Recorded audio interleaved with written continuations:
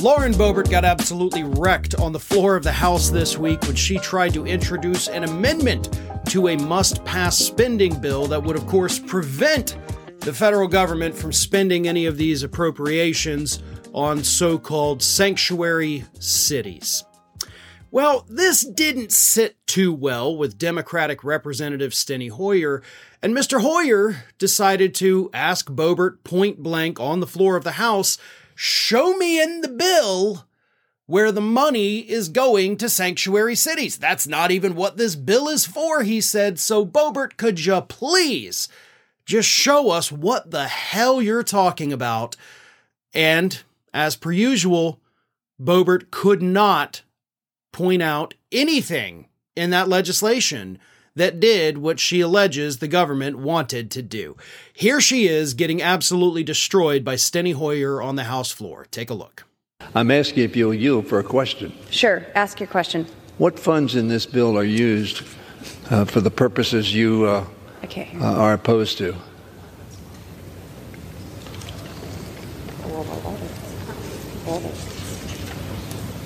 Oh, sorry, I couldn't hear the gentleman. I was getting clarification. This is precautionary. Precautionary for what? I'm asking. There are sanctuary city policies. Yes, I understand. I understand what that are in place that are allowing the refuge of illegal aliens in these cities, and there is an influx in crime and drugs. I understand in these cities, and there's no way for these folks to even report what is taking place because they are protected under this fake policy that has been created that is subduing the actual rule of law that we have in the Constitution of the United States. Funds, right? I understand that. But what you've said is none of the funds in this bill can be spent for that objective. And that is precautionary. What funds are in this bill to be spent for that objective? I have seen this administration use all sorts of funds to protect illegal aliens. And this reclaiming my time, Ms. Boebert. To ensure that it will not be used. Reclaiming my time. There are no funds in this bill to do that. So this is just an opportunity for you to stand and perhaps speak about an important subject. I understand that, but there are no funds in this bill to accomplish that objective. So let me go ahead and just kind of sum up what Representative Hoyer was doing there.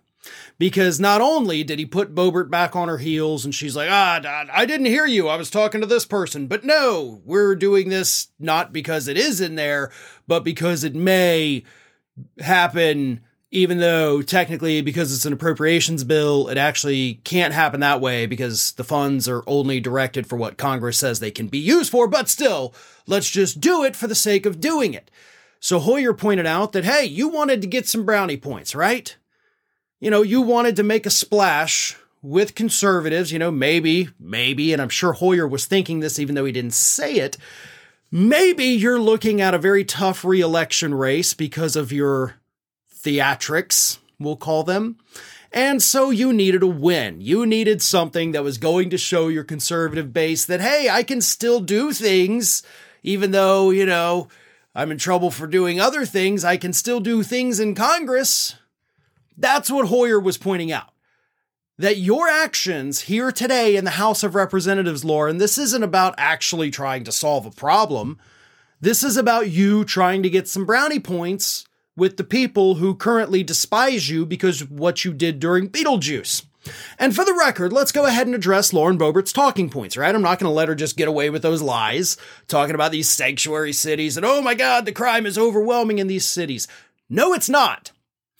There's not a ton of research available, but there are statistics.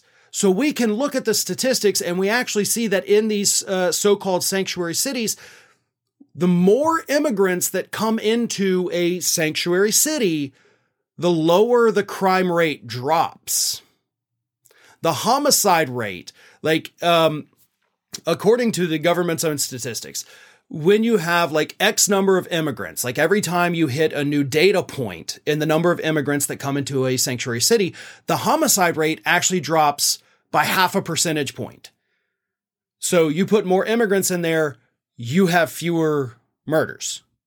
You have less crime overall. And do you all know why that is? It's because these are people who, yes, may be in the country illegally. So if they get in trouble, if they break the law, the punishments for them are going to be far more severe because they're likely going to be deported back to a place where they may not stand a chance of surviving. So those folks actually obey the law more than U.S. citizens.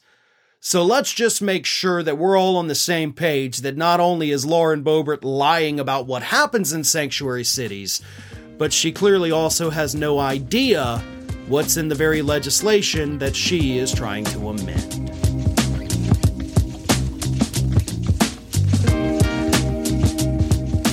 Donald Trump got some pretty horrible news from Judge Tanya Chutkan this week when she issued a 3-page ruling telling Donald Trump that he has until mid-January to state in the affirmative or in the negative if he is going to be using an advice of counsel defense at trial.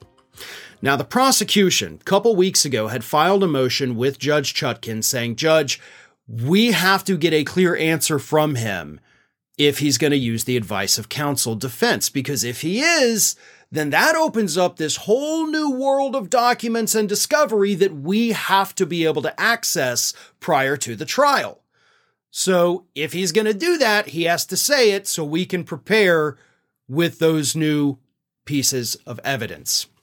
Chutkan's 3-page ruling came out this week, and she agreed with the prosecution. She said, quote, as he has consented to do, defendant shall provide formal notice whether he intends to assert an advice of counsel defense by January 15th, 2024. If defendant does provide affirmative notice of that intent, he must also provide the required discovery to the government at that time. Any communications or evidence defendant intends to use to establish the defense, and otherwise privileged communications that defendant does not intend to use at trial, but that are relevant to proving or undermining the advice of counsel defense in their entirety. So basically what she's saying is, if you're going to come to court and try to throw your lawyers under the bus, this is for the January 6th trial, by the way. If you're going to throw the lawyers under the bus, then you cannot claim attorney-client privilege. We have to be able to see those communications. You have to turn them over in their entirety to Jack Smith in the special prosecutor's office. You cannot claim executive privilege over any of it either. So it's not just attorney-client privilege he has to waive. He has to waive executive privilege, which he shouldn't have anyway, but he can't even try to make that claim. All privilege claims go out the window if Donald Trump wants to throw his lawyers under the bus. And to be honest, that probably is his best defense, right? You know, saying, listen, I've said this 100 times. I should just record it and just push a button to play it every time. But anyway, Trump could easily say, listen, I'm not a lawyer. I don't know the law as well as these guys do. They were telling me I could do this. I listened to them. I can't be in trouble for the advice of my counsel. It is a pretty decent legal defense, but in this particular instance, not super great because he did have these lawyers over here, your Giulianis, your Powells, your Eastmans, telling him he could do these things. But then you had a whole gaggle of lawyers over here, including White House counselor Pat Cipollini, telling him, no, you cannot. You can't do these things. So it's not a good defense in this particular case because he had lawyers on both sides telling him what he could do and that he couldn't do it, or he could do it, maybe do it. I don't know. He didn't know, but he knew exactly what he wanted to hear. So he chose to listen to the idiots and ignored the advice of the people who knew better. But I think the important thing with her ruling is not only that you have to say if you're going to throw these lawyers on the bus, but you got to give us everything, not just the stuff you're going to present in court. You have to give us everything else too, because it could be relevant for the prosecutors to undermine your defense. Oh, and you have to give it in its entirety. Okay. You can't pick and choose which ones. You can't black out certain areas. No. In its entirety, she says in her ruling.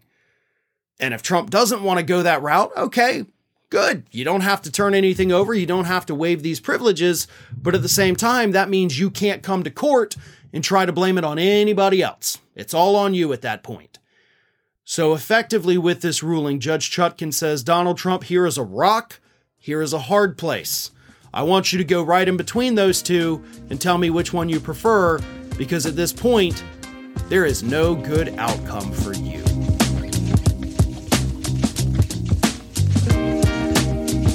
Special Prosecutor Jack Smith's office filed a new motion, or filing, I guess you would call it, in court this week, laying out how they want to approach Donald Trump in trial.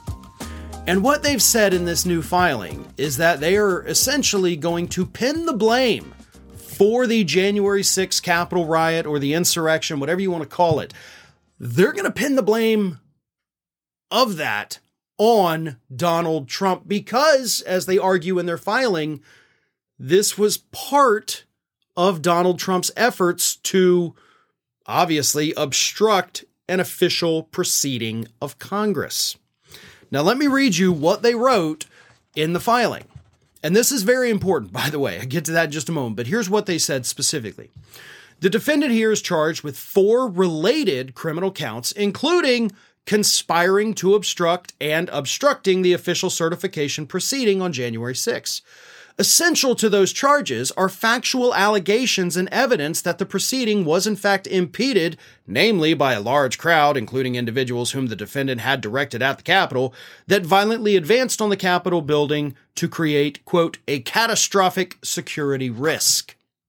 They also argue that this was part of Donald Trump's effort to intimidate members of Congress to get them to vote against certifying the 2020 election results, which of course is part of the conspiracy charges against Donald Trump. Now, this is not an easy claim for the prosecutors to make in court. I agree with the tactic, but they have got to have all of their ducks in a row in order to be successful with this. Because since they're going this route, they're not only going to have to prove all the charges against him, but in order to prove those charges, they now also have to prove that Donald Trump inspired the rally on purpose. Okay, saying that Donald Trump inspired the riot, sorry. We know that his words inspired the riot. But did he do it knowingly? Could Donald Trump have known that these people were going to march to the Capitol, to storm the barricades, to go in there and start stealing and breaking stuff? That is a very difficult thing to prove, but not impossible, because you don't just have to prove that he knew it would happen, okay? There may be a way around that. And here's how that would work. Donald Trump may not have known that that crowd was going to storm the Capitol. But once they did storm the Capitol, this is where things get interesting. This is where the prosecutors can prove their point. What did Donald Trump do to stop them?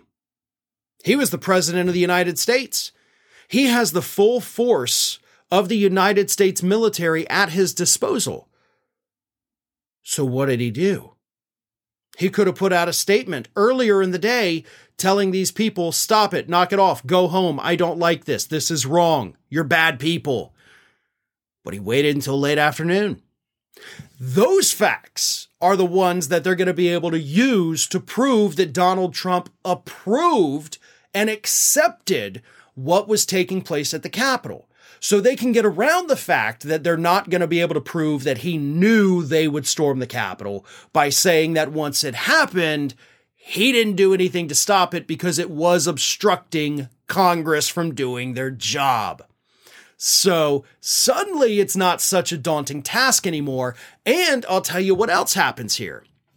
In going this route, they're going to uncover more internal communications, more than they already have, even though they already have a lot of them, that's going to show Donald Trump sitting on his butt, eating Cheetos, watching Fox News as people storm the Capitol. All of this evidence that they produce to show that Donald Trump was complacent with what was happening, borderline complicit, if you will, they'll be able to share that eventually with the civil trials against Donald Trump. Hell, if it's still going on, they may even be able to share that with these lawsuits trying to get Donald Trump kicked off the ballot using the 14th Amendment. So the implications of this go way beyond just this case. But one case at a time, I think the government can easily prove what they're trying to prove here. And if they're successful with that, it makes it a lot easier to prove the criminal charges against him as well.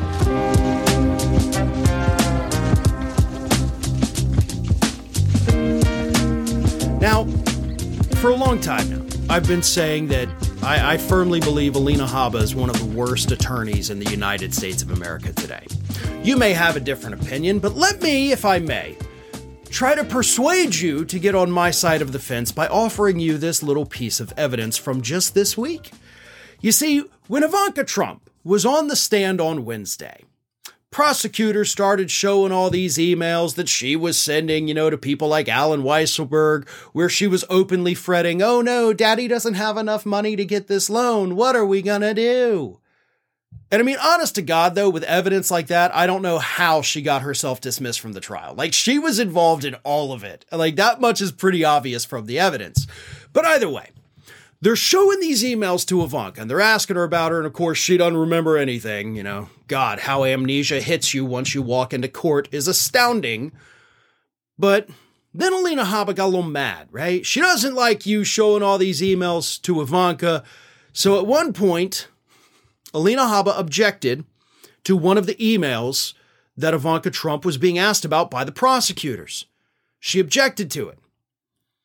And she objected on the grounds that, you cannot show this because this email was actually never sent. This was a draft email. It wasn't sent, so she didn't actually say these things. She was going to say these things, but she didn't actually say these things. Gotcha, Alina Habba thought. To which prosecutors then had to say, okay, there's two problems with what you just said. First and foremost, Alina, if you look at the little date right here, that's where it was sent. See, it says sent. Okay, she did send the email. But more poignantly, Alina, you're objecting to evidence that your side brought to court. See, it turns out that these emails, these documents that the prosecutors were using to question Ivanka, they weren't from the prosecutors. They were actually from Alina Habba and Donald Trump's legal team. So Alina Habba objected to her own evidence. I don't know that I've ever seen it. I don't know that I have ever seen that. A lawyer brings these things into court. Wait, no, object, no. That doesn't happen. That happens in bad movies where you're trying to show, hey, this is what a really stupid lawyer would look like.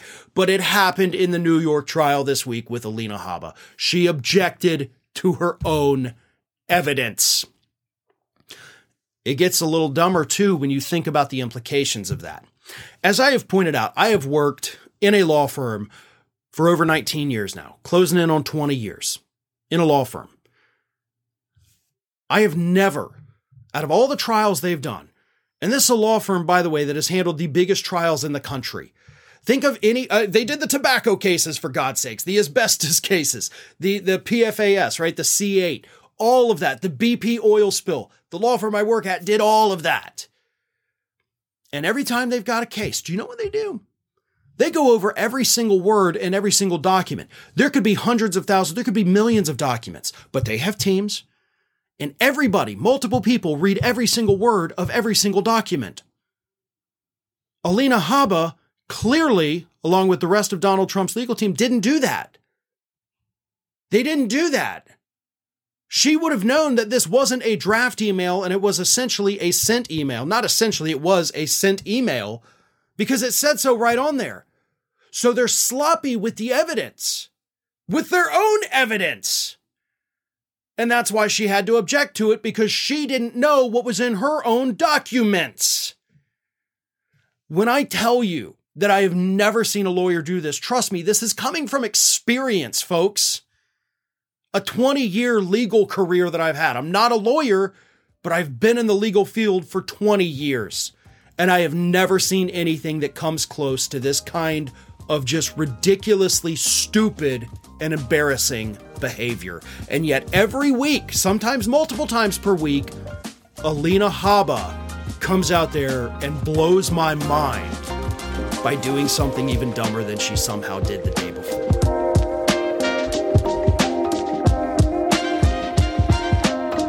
Thanks for listening to today's Fair and Balanced Daily. Stay up to date with all of our content by finding us on YouTube at youtube.com/fairandbalanced, and follow me on Twitter, Facebook, and Instagram at Fair and Balanced.